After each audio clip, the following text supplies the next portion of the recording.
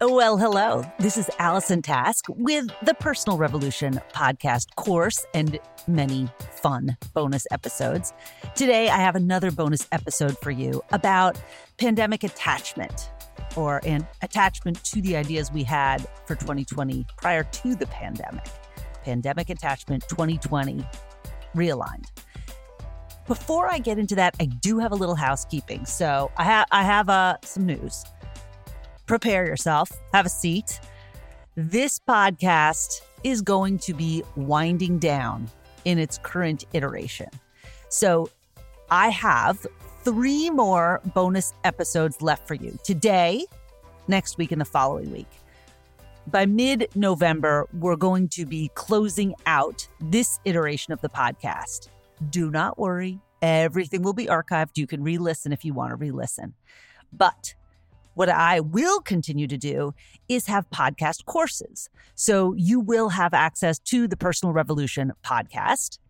I will also be creating mini courses. So managing grief, preparing yourself to excel. Lots and lots of mini courses, 4 or 5 episodes pulled together in a course. You will continue to have access to the library that you've been listening to, but I will not be creating new bonus episodes. Himalaya has shifted its model to podcast courses. So we were a little ahead of the game there. You and me, babe. 2020, we were prescient, right? We saw this stuff coming down the pike. So Himalaya is shifting its model to more purchasable courses than lots of free content. So I will be shifting with Himalaya. If you want to keep in touch, go check out my website, AllisonTask.com. Sign up for my newsletter if you haven't already. You'll find me on social media, though quite frankly, I've been here on my podcast more than in any other form of social media. But if you want to keep in touch, sign up for my newsletter. I do send monthly newsletters with all kinds of links to ideas. If you want to get me more frequently than that, well, sign up for my newsletter and I'll shift my social media strategy and tell you where to find me. But that is it. So this is one of 3 final episodes. Again, you'll have the whole archive to listen to, and I will be bundling podcast courses together, and I will be creating and offering new podcast courses. So you have that to look forward to. And now let's step into today's episode. So I have been observing in my coaching practice that a lot of people are suffering from the misalignment of their expectations for 2020 and what 2020 has presented. For example, you graduated in 2020, you wanted to start your first year of work in 2020, or you wanted to go to college for the first year in 2020, or 2020 was the big year you were going to get engaged, or buy that house, or have that child, assuming you weren't pregnant, because if you were pregnant, then you've had the child. 2020 has expectations. I know, because New Year's Eve, lots of people set goals. And I see people suffering when they chose not to realign their goals to the reality, right? When they took that first job, trudged through it, instead of working, there's one particular client I'm thinking of who, instead of going to work she's very social, very positive, very upbeat, graduated from college in the Midwest, went to a job with lots of people. But what is she doing? She's sitting in her parents' home, working virtually for 10 to 12 hours a day. Yeah, they have Friday happy hours, but it's sort of sad. And she's never seen any of her colleagues in person because she started work in June. So when you live going through the motions of the experiences you hoped to have instead of having them, it is a real mismatch, right? When you're on a parallel track to the life you've wanted, all I can think of, it's like sex with a condom. It's close, but it's really not the same level of satisfaction, is it? So that's what going through the motions of the life you plan to have in the pandemic can feel like. There are moments in life that jar us into reality. Specifically, I'm thinking about, a car accident, cold water in the face, slap in the face, falling out of a tree.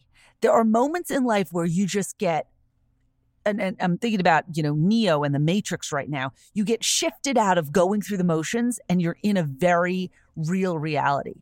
As you know, I just moved into a new house. So I have to think about how to get to the office. I don't just drive to the office, right?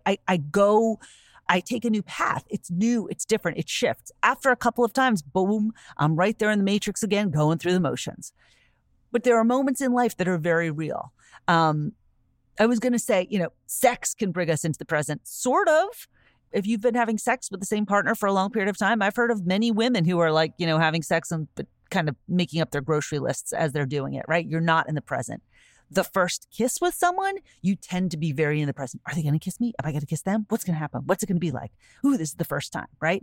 So the first time for things can be very fresh and bracing, right? The first bite of an amazing cookie is the best bite. A big bowl of ice cream, by the end, it's like, wow, you're going through the motions in ice cream soup. Part of the things I think that made Ben & Jerry's so successful is they put things in the ice cream, right? So every bite feels different. Ooh, there's a chip. Oh, there's a little piece of fudge. Oh, there's a little bit of candy. When you make things feel different, you are more alive and vital in the experience. So if you're feeling super meh in this pandemic year, first of all, let's all acknowledge that this is like not the way we thought it was going to be. But then let's acknowledge that requires that we shift the way we approach it, shifting the way we live, the way we love, the way we connect. Sitting with a client now, if I have an outdoor session with a client, we feel so much more connected because we've been so disconnected. Zoom can be useful and helpful, but those in-person meetings, we feel a vibration that maybe we took for granted in the past. So when I think of those clients of mine who, wanted to go to college this year, the clients who are kind of going through the motions of college are having far greater despair or sadness or disappointment than those who are like, hell no, I'm not going. We're shifting this. We're doing this differently. The kids I've seen who've taken a year off of college or taken a break feel really alive and vital because they have a little gift of time and they're choosing how to use it differently.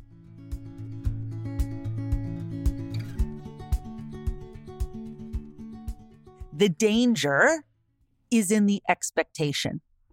The danger is in the attachment to what could have been, what should have been. So 2 clients, both wanting to get married. One hoped to get engaged this year and is pushing off the engagement because she wants the engagement to be the way she wants it in this particular big fanfare way.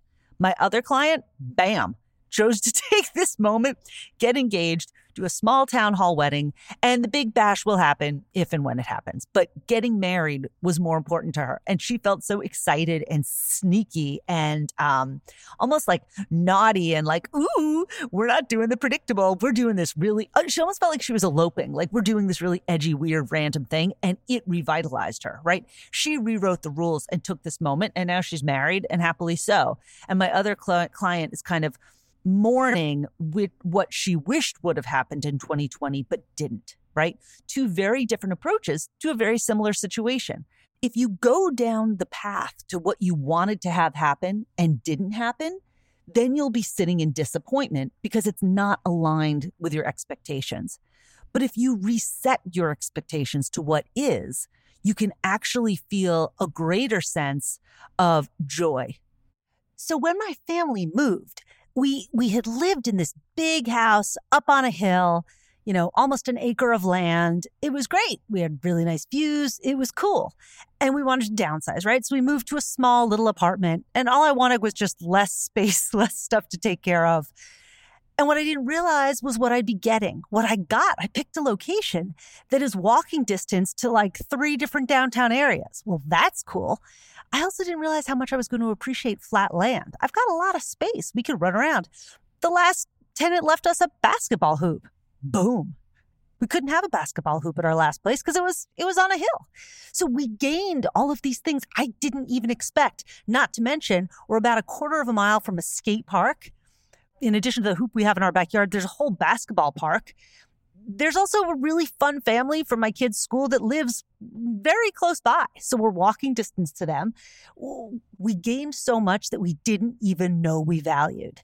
And with our eyes open, we can just appreciate and enjoy. We weren't looking for these things. We weren't attached to the outcome.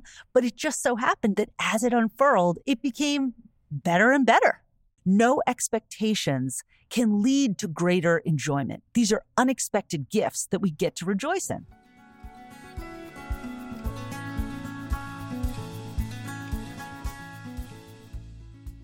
My son is a big tree climber. He's 7, and I don't know, since he was 3, he's just been going up in trees.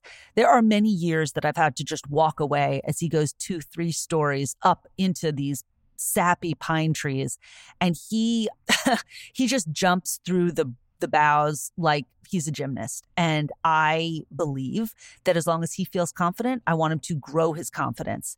And having a mom sitting there going, "Be careful," is not going to grow his confidence.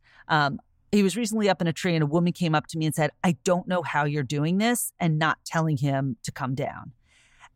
And I was like, she's like, "I really admire you. I thank you." And I said, "Thank you very much. I appreciate that. It means a lot to me. It's hard to do, but I want to build his confidence." So, might there be a trip to the emergency room? Sure. Might he break a bone? Sure. Am I willing to take that risk? Yes. Am I standing under the tree? Yes. Has he fallen out yet? No. Kinahara, poo, do all the the things we do to ward off the evil eye. No, he has not fallen yet. He has put his hand through a window and other fun stuff. So we are no strangers to the ER. I'd prefer to stay out of the ER, but more importantly I prefer to keep his spirit high, his confidence high, his agility, his strength, his love of trees.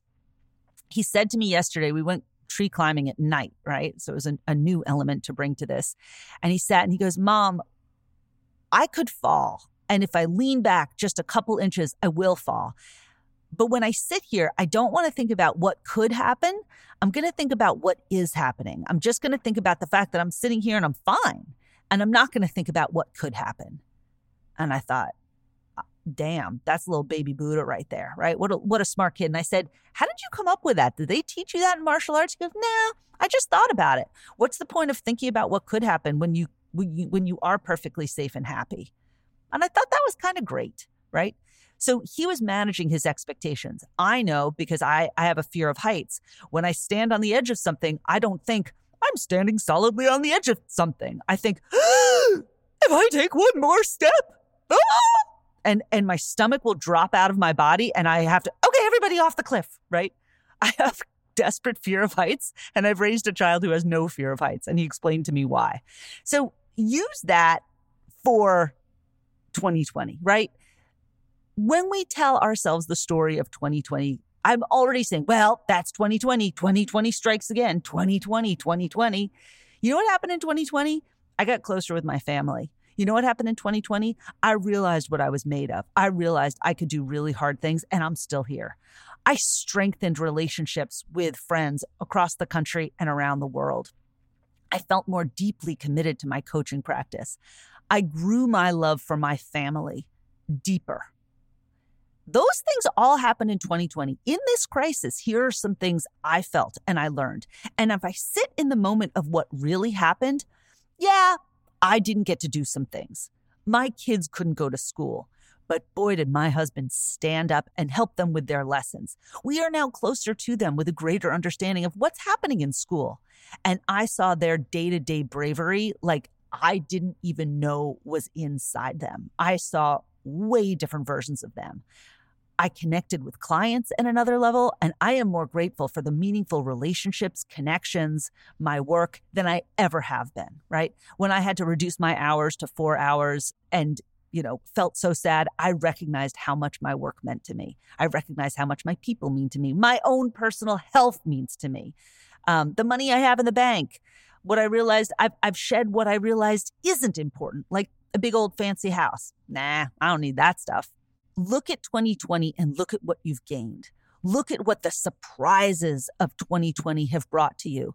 Look at the values that have come to the surface for you. Sit in the part of the tree that you are in. Don't lean back into the 2020 you wish you had and regret what was taken from you. Don't future trip into what could happen, right? Just sit with where you are right now, the stable ground you are on, the tree branch that's holding you, and look at this very moment. You're here. You're listening to the podcast. You're connecting with me. You're connecting with yourself. You're doing something for yourself right now. In yoga, they always say, feel the earth under you, right? Feel where you are right now and hug on yourself, love on yourself for having come through some challenges to the awarenesses that you have now. So it's not about what you missed. It's not about what you didn't get to do. It's about what you learned about yourself in the trial year that was this year. I send you tremendous love. I send you tremendous strength. And in the next 2 weeks, I'll be sending you 2 new episodes to wrap up this amazing podcast. I thank you for listening. I thank you for taking part, and I look forward to continuing our relationship. Tremendous love to you. Mwah, mwah, mwah. See you next week.